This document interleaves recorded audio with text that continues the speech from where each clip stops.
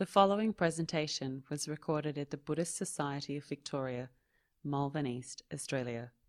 Please visit our website at bsv.net.au. So this morning I'd like to give a talk, and it's a talk that I gave actually last week in Perth, but the sound definitely for the first third to a half of that talk didn't work. So I thought it would be well worth repeating it. And of course, in the process, it's changed. The talk that I give today will be quite different, well, different in many respects from the one I gave last week in Perth. And the subject for the talk this morning is only the body dies. Only the body dies. Is there life after death? And it's really exploring what Buddhism says about what happens after we die. And actually the main focus is really just to encourage each of us to look at, investigate, look at, is there life after death? Because it's so important that we have some idea of where we're heading, or if we have a view that when there isn't anything afterwards, where we're not heading. So it's very important to look at this subject.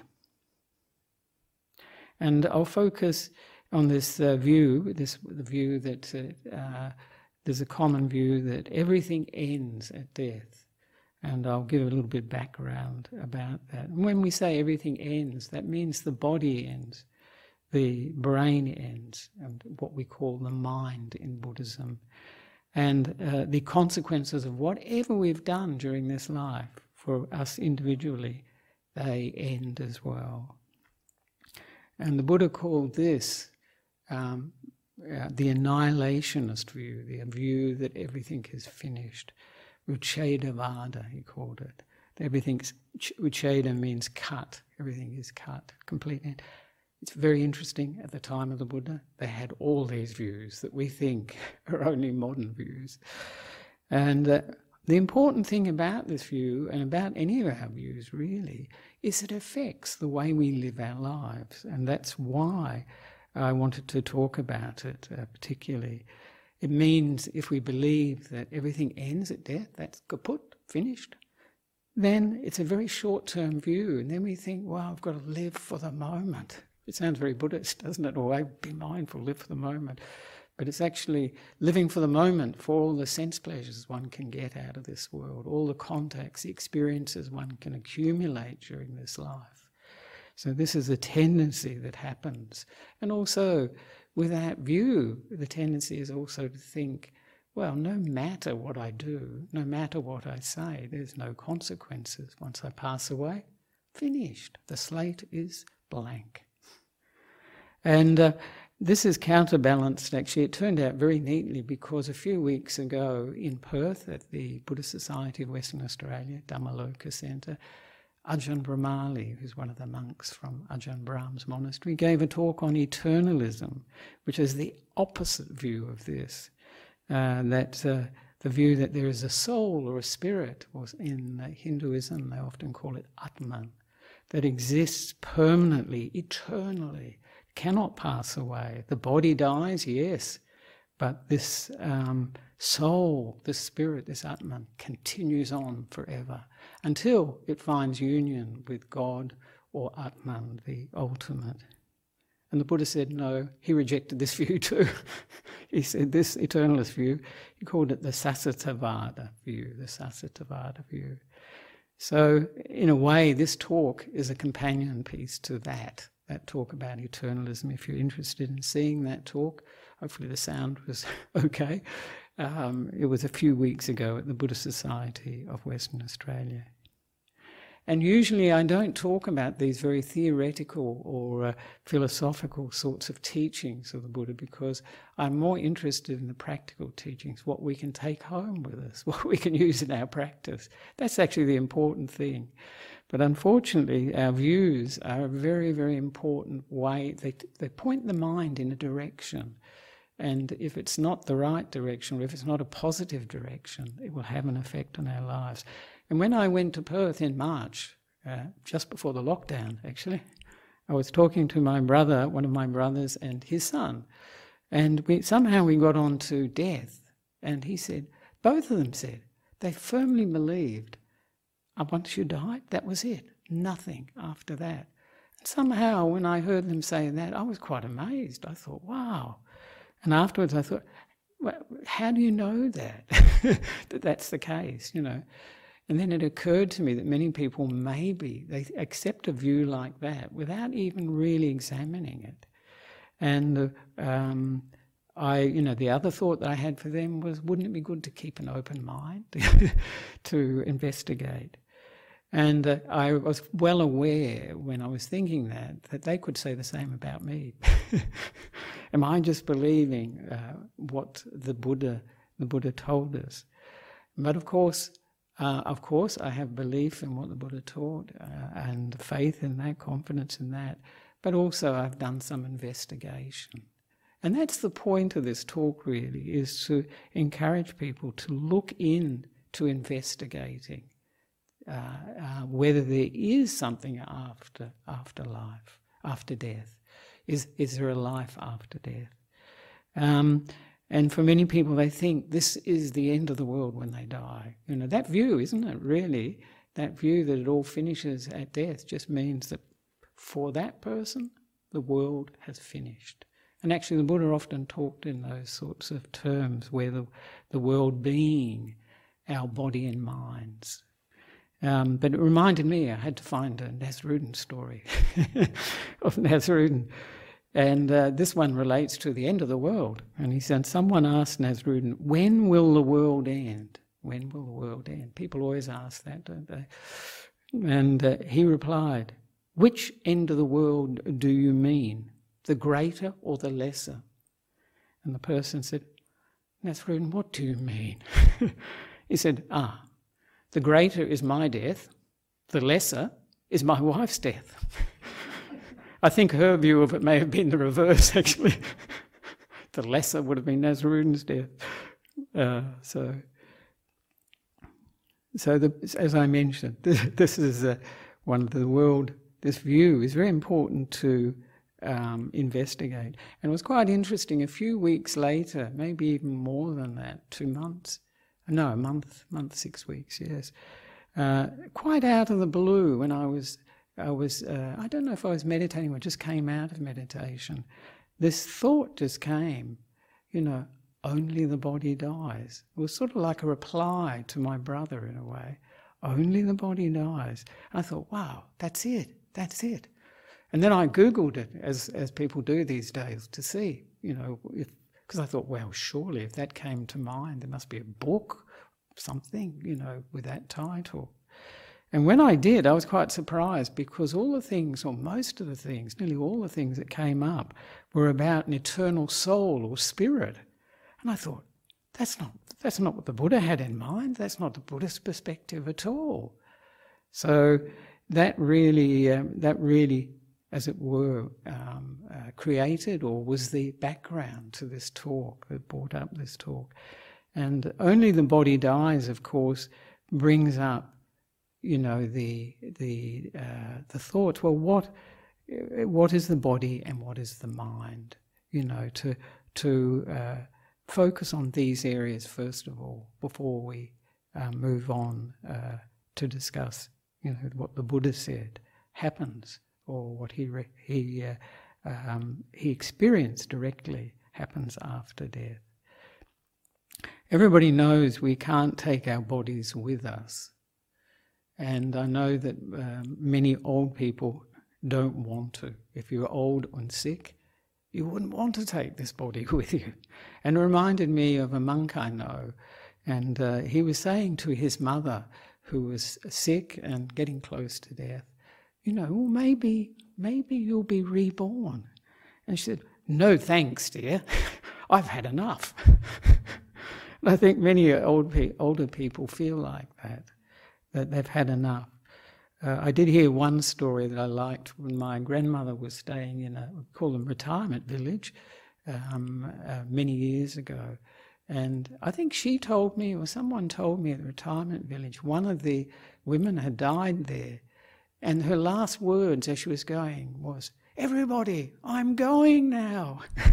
It sounded like she was going to a party. I thought, wow, that's a good attitude, actually. And so she left this life with this sort of very positive feel to it. But it's very important to focus on the fact that our bodies are only what I call leased accommodation, rented accommodation, and that this body is only a vehicle or a container for the mind. We put a lot of emphasis on the container, and I'll go into that in a minute, actually. We focus, as I say, on the container quite a bit, and our bodies, our homes are all organised for the body. We have beds for the body, we have toilets, we have kitchens, we have chairs, we have everything for the body. But when you think of it, there's not that much for the mind. In fact, if I say to people, well, you're looking after your mind, nothing. What is he talking about? Looking after your mind. There's some people, and this happened in Perth actually, a woman said to me, they think more in terms of the heart. And that's possibly okay, because heart and mind are sort of interchangeable in Buddhism. But if we live our lives, concerned with the body, with the container so much, this is very much the short-term investment. Why? We can't take it with us. We can't take it with us. And one of the things that it points to very much, and big problem with the body actually, and also to a certain extent with the mind, is we think we own it. We think that people generally either think that they are the body or that they own the body. And this causes a lot of problems, particularly when the body gets sick or it ages, it's another time, and when it dies. Because what's happening, it's me that's getting sick. It's me that's dying. It's me that's getting old. And so this is very much a cause for a lot of suffering in people's lives. But also this suffering is not only in these major events of getting sick, getting old and dying, but even during life you can see, and I see it, so much suffering about how the container looks. How the container looks. Is it the right weight? Is it too big, too fat, too thin, too the wrong colour hair, balding, or is it whatever? And we can see, for everybody who's watching this, I think we're very well aware of it, the advertisers are very well aware of it, how much dissatisfaction and suffering it gives rise to in people's lives when they compare their container with the ideal container and think that this will be happiness. And when they do that, the sense of judging themselves, judging others, and the sense of low self-esteem if we don't look like what we think we should, can give rise to depression and anxiety. All about the container, because we're identifying with it. And I like to, and also because of that, we have a lot of fear. That fear is, especially if that container is about to die. If it's sick, yes, fear comes up, but particularly at death. And I like to say to people, some of the containers out there are terrible looking, but the contents, marvellous, wonderful contents.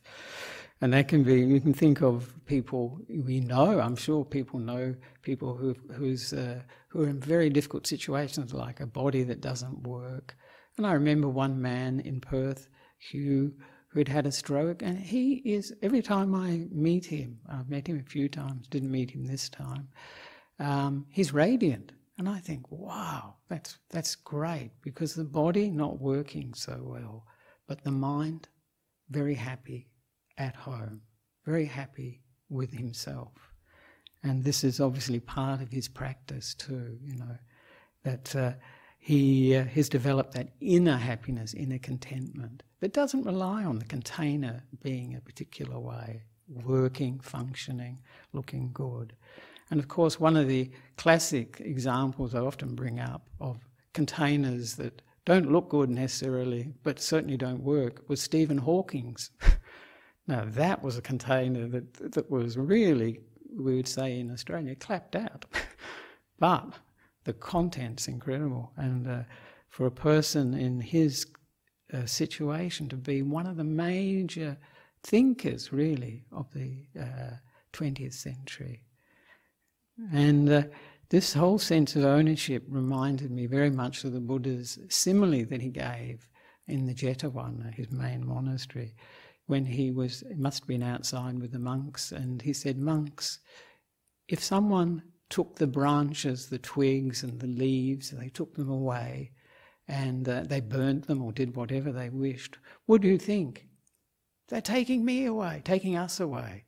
They're burning us, they're doing what they wish with us." And the monk said, of course, "No, Bhante, we would not think that, because this does not belong to us. This is not us. These twigs, these leaves, these branches." And the Buddha said, "In the same way, monks, this body and mind," and he's thinking of, when he says mind, he mentions feeling, his perceptions, will, and that knowing capacity of the mind, consciousness. He says, in the same way, these are not you, these are not yours, they're not yourself. And that's a very strong teaching, but the difference it can make to a person's life if they don't own this body is extraordinary. It reduces their suffering immediately. And it reminded me of one of the big problems with death for most people is fear, isn't it? Fear is what comes up for most people.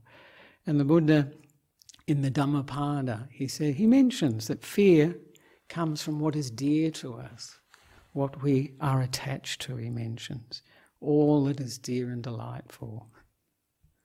And he says, quite an interesting thing about the causes for fear of death that point to this. And he said the first one is the attachment to experience of the five senses.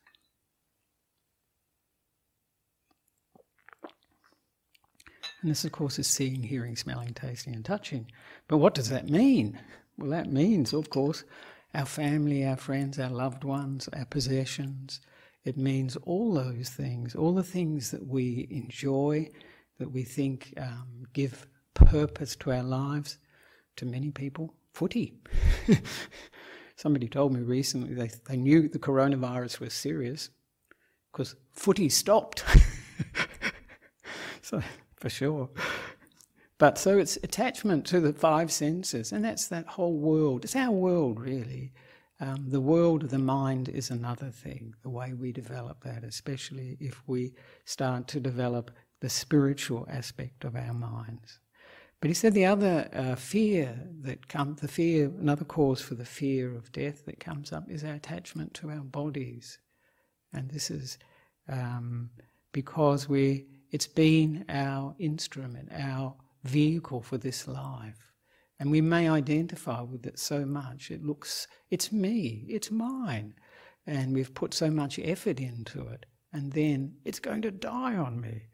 And also when the Buddha mentions the attachment to the body, one of the big things that comes up for all people actually is at death the fear of pain. That's a big one. They think this is going to hurt, and sometimes it does, but in many cases it doesn't. So that's the second cause for fear that the Buddha mentioned. And the third cause is when people think, especially as we're getting closer to death, is that I haven't done anything good, or I haven't done enough that's good. And this can, and they may even think, I've done a lot of bad things actually, a lot of harm, in which case, facing death can be very fearful, especially if they have the idea that there will be a continuation after this, some life after this life. Of course, if you think that everything finishes at death, think, no worries. No worries. But the Buddha said, a person who thinks that will be in for a surprise. And the fourth one the Buddha mentions is, and this is mainly for the Buddhists really, is that a person could have fear of death because they think, I haven't understood the teachings fully. I haven't understood the teachings. And what I would interpret that as being is, haven't understood the teachings fully means I haven't realized the teachings. I haven't attained one of the stages of enlightenment, which is a sort of a safety ground for a person. Because once a person has seen the first stage of enlightenment, and this is seeing that there is no self in this body and mind, a permanent self that's running the show, that owns all this stuff. Well, having seen that there isn't a permanent self, then one attains the first stage of enlightenment. And one of the additional things that I think gives rise to fear for people is the fear of the unknown. What's going to happen after this? And of course that's a reasonable fear. And it's why we need to address it before we get there. To have some idea or have some confidence, unless we already have direct experience from meditation of past lives, then we can develop some confidence from investigating. One of the problems, and actually something I'd like to encourage today for people to think about, and this is a practical thing, is the language we use is often a problem. When somebody, mostly we say, oh, I'm sick, I'm getting old, or I'm dying. Not many people, I'm too fat, I'm too this, I'm too that. And it really, when you think of it, that language in itself creates a lot of fear, because it's my identity that's really threatened by being sick, by aging or dying, or being disappointed that this body doesn't look in a particular way. But if instead we have the idea, this body, this body is dying, or we can say my body, but this body is dying, this body is getting sick, this body is aging. It makes a big difference because we've got a little bit of detachment. We're not being the body, we're just seeing the body in a more detached way. And this can actually bring a lot of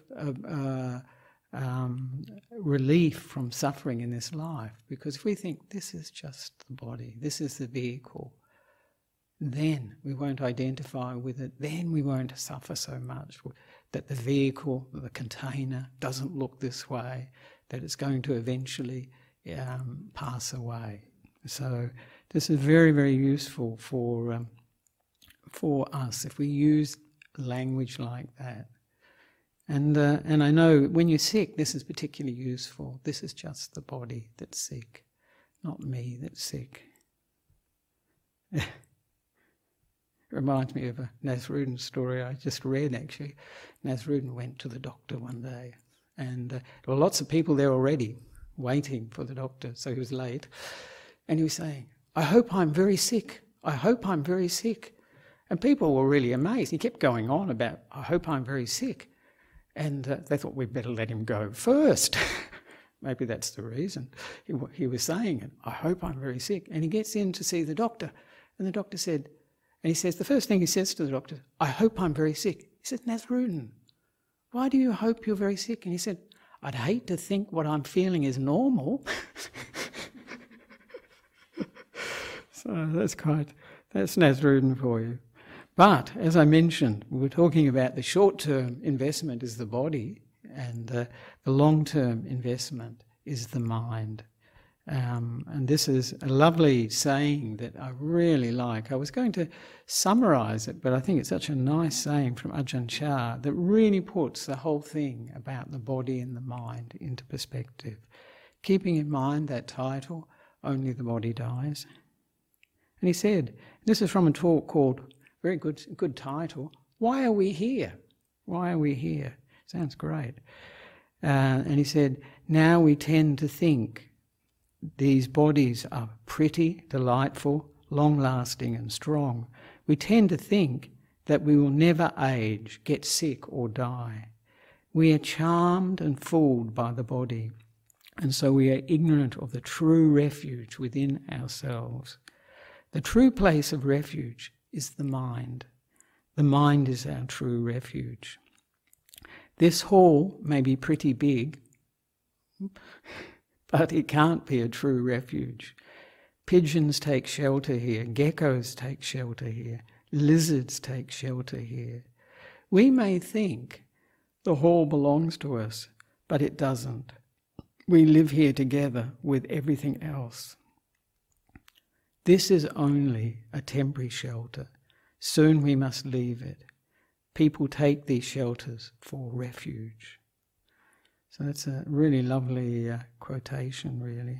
And it focuses on the fact, yes, we are, as he mentions, we're sort of bewitched by the body. We're so charmed, that's the word he used, and fooled by the body. We're so entranced, is probably the word I would use, with the body, not realising that this is not our refuge, not the place that we can find real happiness, real peace in. And then he talks about the hall, being full of these geckos, pigeons, and lizards. The Buddhist Society of Victoria is not quite like that. There may be a few insects, but I don't think any of these geckos and whatnot. But it's still very much the same. The hall is, of course, an image for the body. And then he says this hall doesn't belong to us. This body doesn't belong to us. We live here together with everything else. And in this body too, there are many things that are living within this body that we don't recognise, that are part of the body, that this is, as it were, a shelter, not only for this mind we have, but many other things in this body, like bacteria. I heard we have 4 or 5 kilos of bacteria in the intestines alone. Amazing. So, and it's only a temporary shelter. We all know that, but my heavens, we put a lot of store on it. We do a lot for it, but consider not keeping in mind that sooner or later this shelter, this body, it will go. And that this is not the place of security, not the place for developing peace and happiness, the body. So the long-term investment that we were talking about, the short-term investment, but the long-term investment, of course, is developing the mind. And this is very much what the Buddha's emphasis in his teaching is, that the mind is the forerunner of all our experience. It's the mind that shapes the world we experience. And I think this is not difficult to see because we know, there are people that we meet and their take on the world, the way they experience the world, can be so, so different. So you can have people who are incredibly positive, people who are incredibly negative, depressed, anxious. There are many things, and yet, same world, same world, same day. So it's very much our attitude that we develop, and the way we develop the mind. We take this mind in Buddhism when we travel on. This is what we take to our next life. And it's quite interesting. I know Ajahn Brahmali was saying, well, people say, what will the next life be like? Everybody wants to know, what's the next life going to be like? And he was saying, and I think very true, a continuation of our present lives in a real sense. Of course, that depends, if we've been developing very positive states of mind, when we travel on, that's what we'll experience. If we're developing very negative states of mind, that's what we'll experience. It's not incredibly mysterious, really. So it's in our interest to develop the mind in this life and to develop the good qualities which will bring us happiness in the next life. In this life too, and in future lives as well. This is one of the good things that the Buddha mentions to the Kalamas, that when they develop the good qualities, and he calls it like renunciation, this is giving up, letting go, developing loving kindness, developing compassion. He calls them non-aversion and non-delusion. When we develop those things, they lead to happiness here and now. He said, even Kalamas, if there is no future life, because they weren't sure, he said, even if there weren't a future life, you'd be happy here and now because you've done these good things. You're not coming from greed, hatred and delusion. You're coming from these positive qualities. So you have happiness here and now. But of course for the Buddha, he knew from his own experience, personal experience, there are future lives. And I liken this developing the mind to a preparation for a journey. When we go on holiday, when we go somewhere, we usually take a suitcase. And I say to people, do you take the rubbish bin and empty it into your suitcase? No, who would do that? Or do you put in the suitcase what you need to take with you? And this is just a simile for our preparation for moving from this life to another life. Are we going to empty all the negative states of mind we've developed over a lifetime, the negative habits we've developed over a lifetime, into that suitcase and take them with us, with the consequences when we arrive? It won't be so pleasant, but familiar. Or will we take positive things with us? Will we have developed the mind in ways that are useful for us when we travel on into another life? Useful for us for developing the ability not to go to another life. And this is actually the aim of the Buddha's teaching. And of course, people, if they thought like that, then they would develop these positive qualities in their lives because they know that this will bring them happiness here and now. And if they had this view that there is something after this, I don't exactly know what it will be like, but that it will be of a similar nature to what I've developed in this life, either positive or negative. And I like, there's one of these free distribution books that people will know about in Buddhist centres, Buddhist temples. And it has a very good title. If you want to go to heaven, just be good.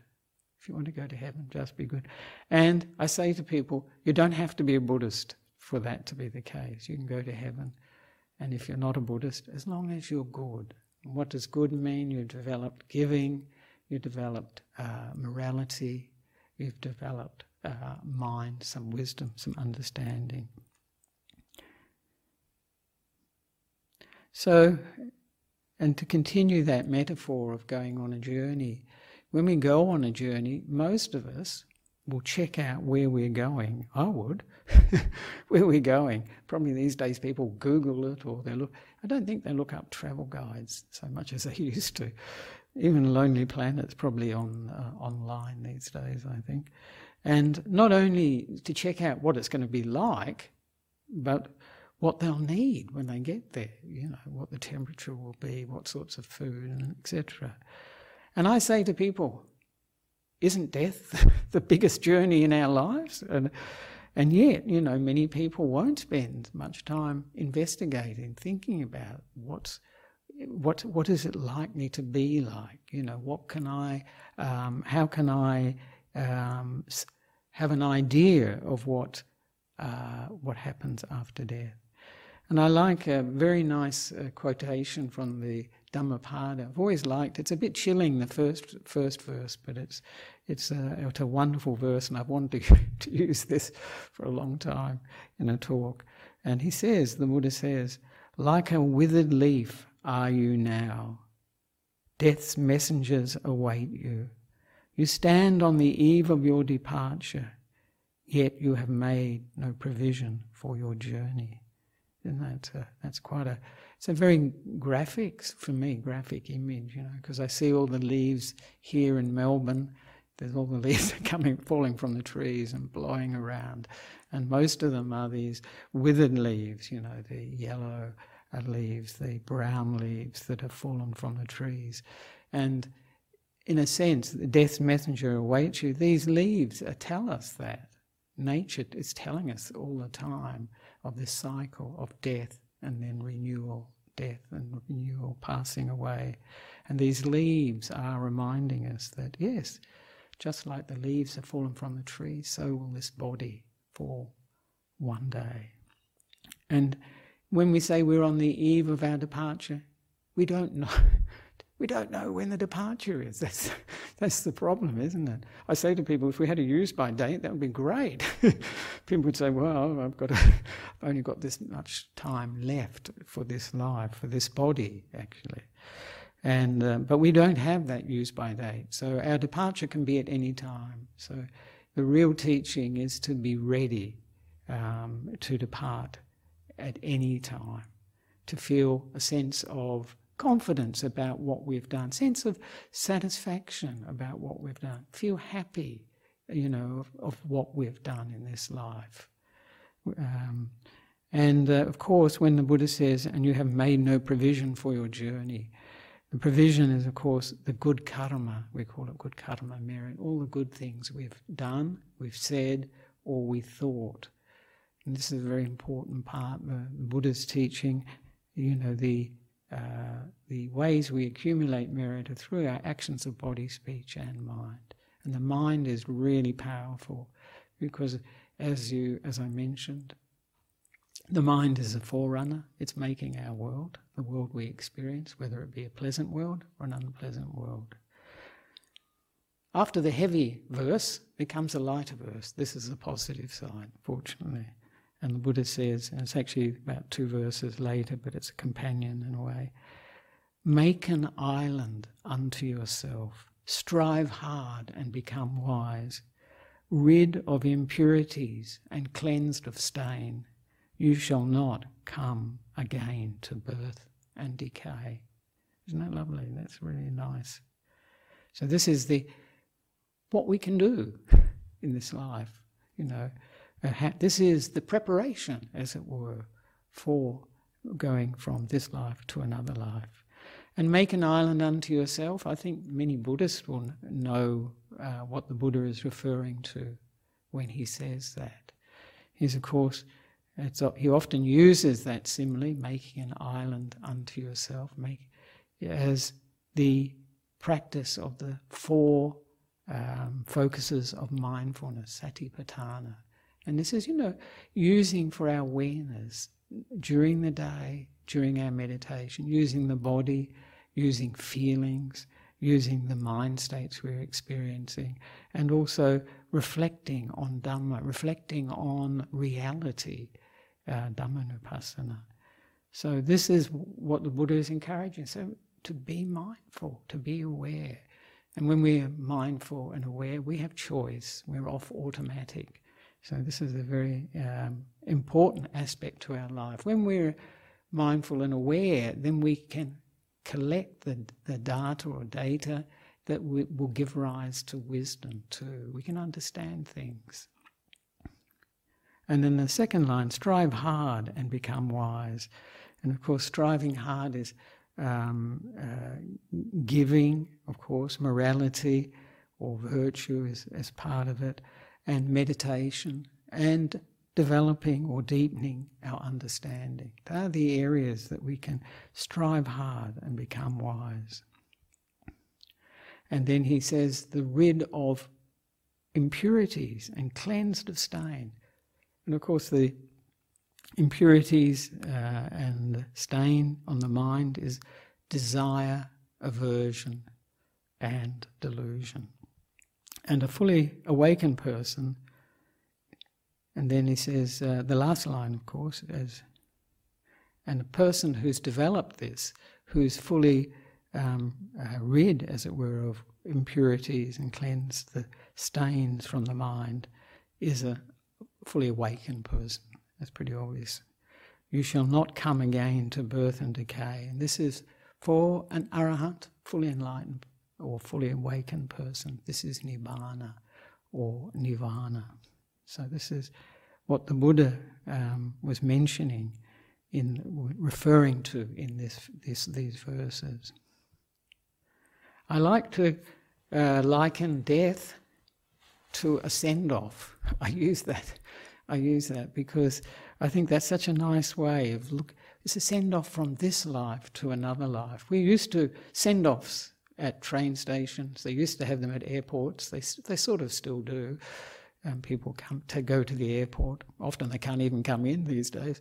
But we have various types of send-offs. They used to have send-offs at ships, didn't they?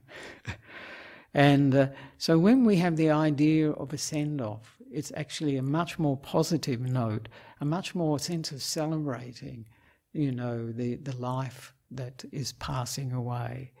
And it, in a sense, it reduces the pain of that attachment that we often feel. And it reminded me, and I think it's quite true, I say it when I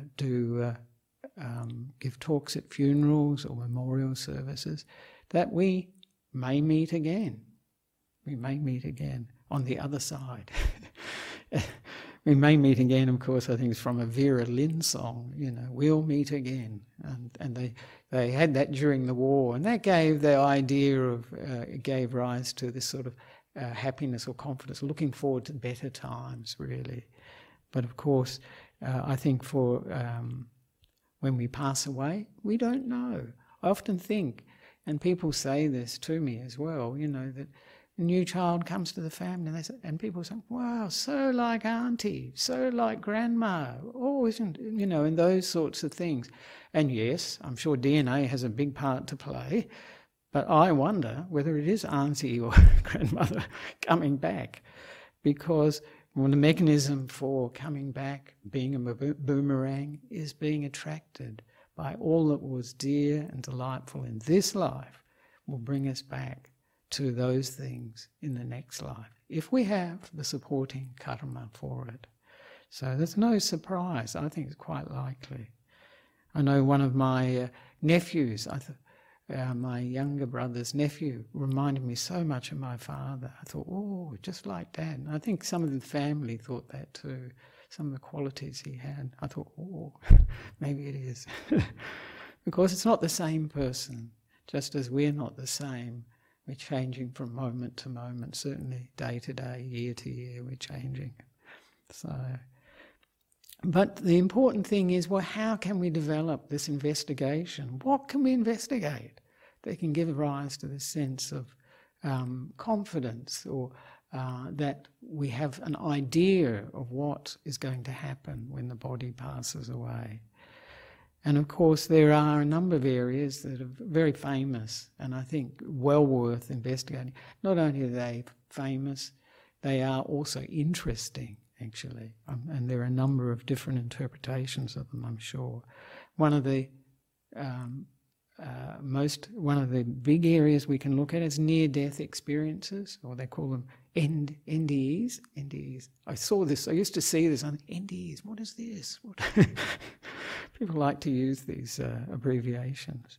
And there's lots of more studies and books about this now, and of course YouTube has got lots of videos, and you'll see lots of different ones. Some that you'll think, well, I don't know about that, and others you'll think, gee, that's quite convincing, actually, or quite interesting. How would I explain that? And I remember, one of the stories I remember is one of the members of the Buddhist Society of WA from Perth. He went on a tour with a group. I was on that tour, and we went to... no, I wasn't on that tour, I was on a later one. He went to Myanmar, and he was in Myanmar, and he got terribly sick. And they were taking him somewhere, I think to a doctor's, and he said he had vomiting and diarrhoea, so both ends going, as they say these days, and it was just so painful and unpleasant. And he said, his mind was going inside, everything was closing down, sound was getting distant, and I think he said that a bright light was coming, and he was going towards it, and he could feel a sense of comfort and relief, some distance from the pain that he was experiencing. Then, just he was getting ready to go even further, deeper into this experience, he heard this voice shouting, "Come back, come back." And it was a tour guide who's a real character in Perth. She's a real character, a really strong character. And she was calling him back. And he said, and he did, he came back. And he said he was a bit angry or upset with her because he was coming back to this really painful, unpleasant body that he was experiencing, all this sickness, but he did come back. So it was really quite an interesting experience. And this is somebody that I know. So I think it gives you an idea, yes, this going towards these near-death experiences suggest something afterwards, and generally positive, generally something very attractive. And often these people have a sense of anger, at being called back or coming back. They don't want to come back, actually, because it's so pleasant where they're going to. And usually the experience they're having, where the body is dying, is so unpleasant. So that's one area. But the next area, of course, is the main one, reincarnation or rebirth. And of course, people ask, well, what's the difference between reincarnation and rebirth? People use them interchangeably, actually. But really, reincarnation relates more to the Hindu idea that there's this Atman, or there's a soul that will be united with Atman in the end. It's an idea of something permanent, eternal, that's going on. And we'll go through lots and lots of different bodies, but the direction is to have this union with Atman, union with God. And of course, rebirth is more of a Buddhist word. It's more a Buddhist word, and it's a process. It's a selfless process, not a self.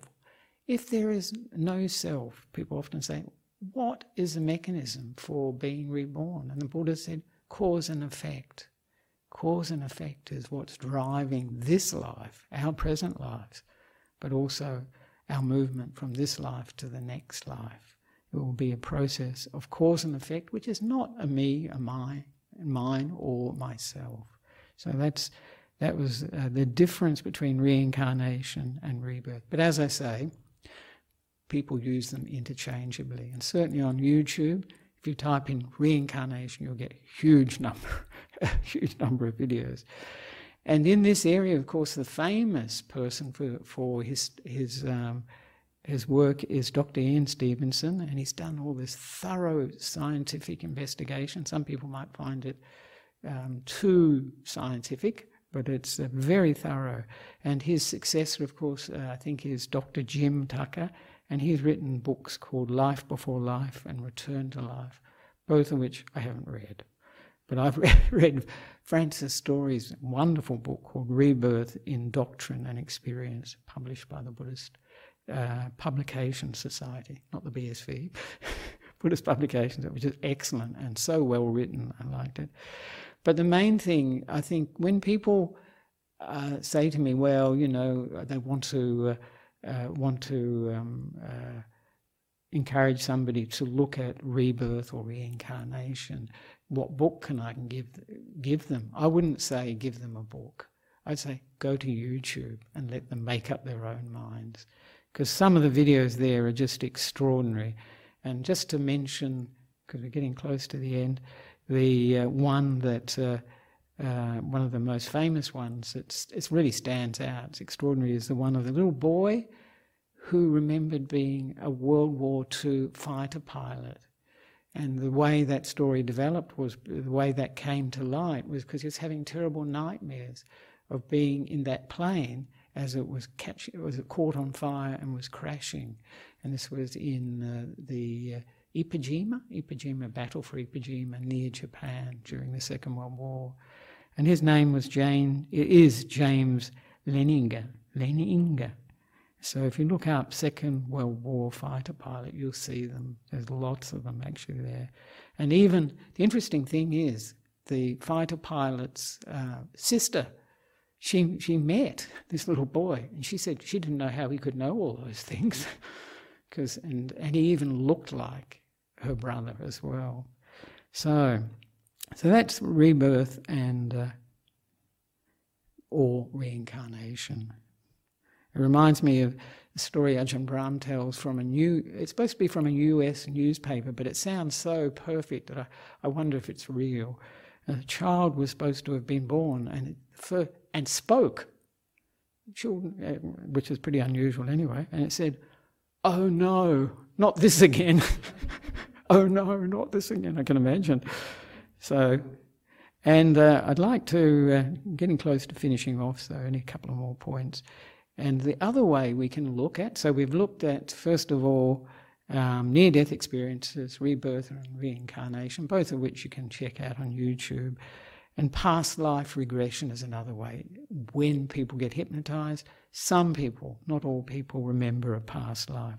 And I remember a very old television program from us, I think it was made in Australia, of a hypnotist who hypnotised 4 people, 4 women, and they remembered a previous life. And then they did quite an interesting thing. They took them, these 4 people, to the place that they had their previous life in. And it was really amazing to see how moved, some of them were moved to tears, some of the information they knew, how could they, they'd never been out of Australia, I think, or it said something like that. And it was, to me, very compelling, documentary. And it's called Reincarnation, there we are, it's called Reincarnation. 1981 full documentary, if you look for it on YouTube, Reincarnation, 1981 full documentary. It's terrible quality, but I remember seeing it and thinking, wow, that's quite impressive. Because one of them, I remember, had been a doctor in a medical college in Scotland, and she remembered, she was there and she said, oh, there used to be a door here, and this part of the building wasn't there, and when they checked up all the plans, surely enough, there was a door there, there was a stairs going up, many, many things that she knew. And of course the last thing, the last way we can check up, and this is where we can investigate, is through our meditation. Maybe this should be the first one.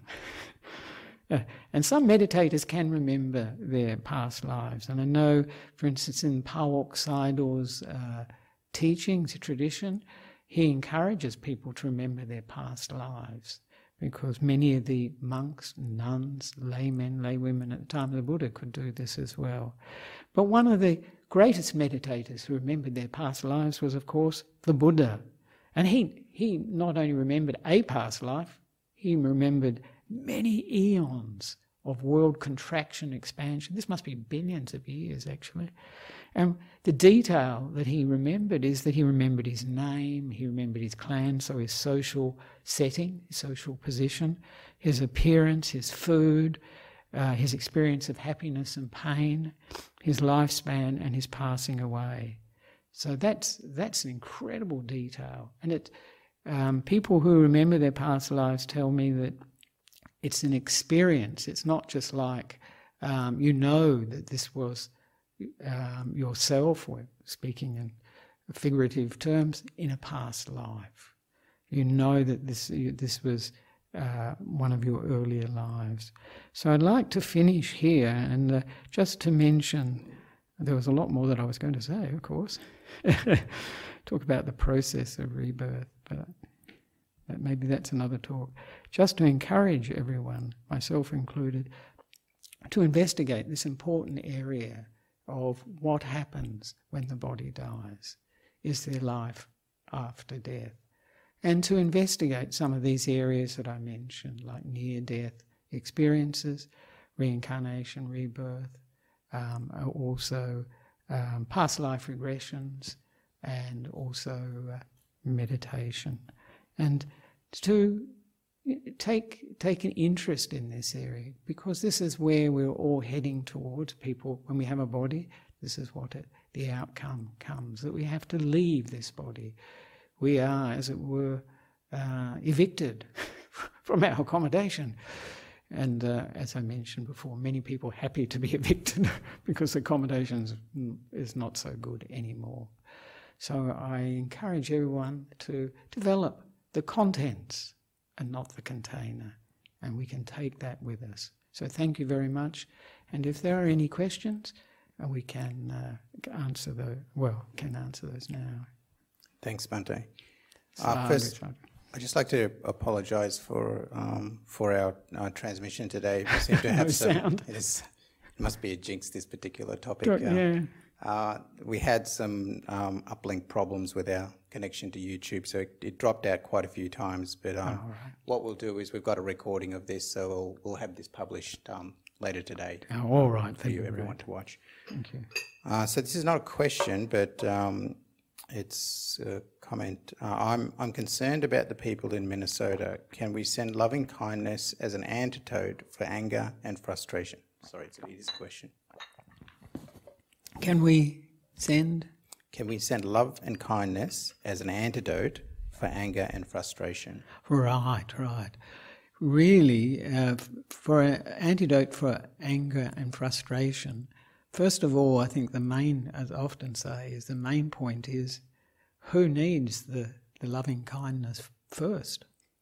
We do, if we're experiencing anger and frustration. So that would be the first agenda, is to actually give oneself loving kindness, to soothe oneself, to be one's own best friend, to be kind to oneself.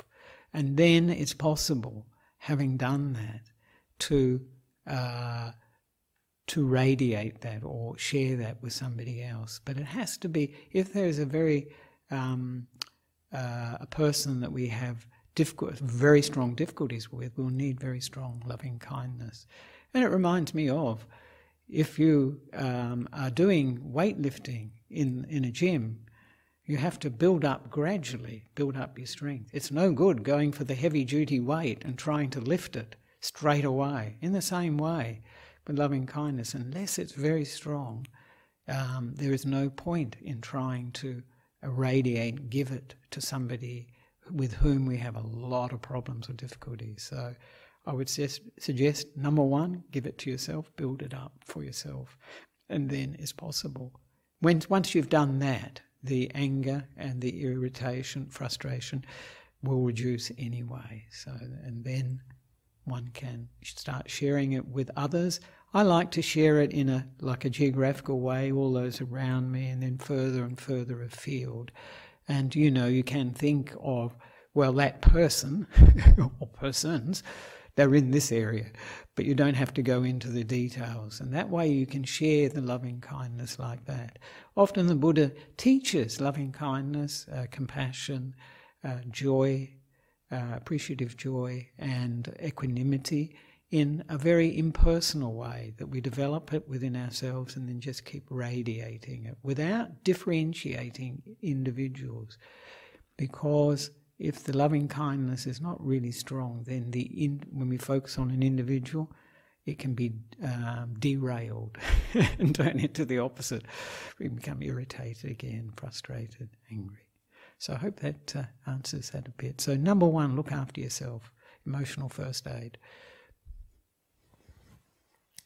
And that's it. There's no other questions. All right, that's good. That's very good. None of them to do with only the body dies. Maybe it was too much. So thank you very much for watching today, and very nice to be back in Melbourne and to see some of my Dhamma friends. And I'll see more of them next weekend when we have a live streaming from, hopefully from Newbury Forest Monastery. So sadhu, sadhu, sadhu. Thank you.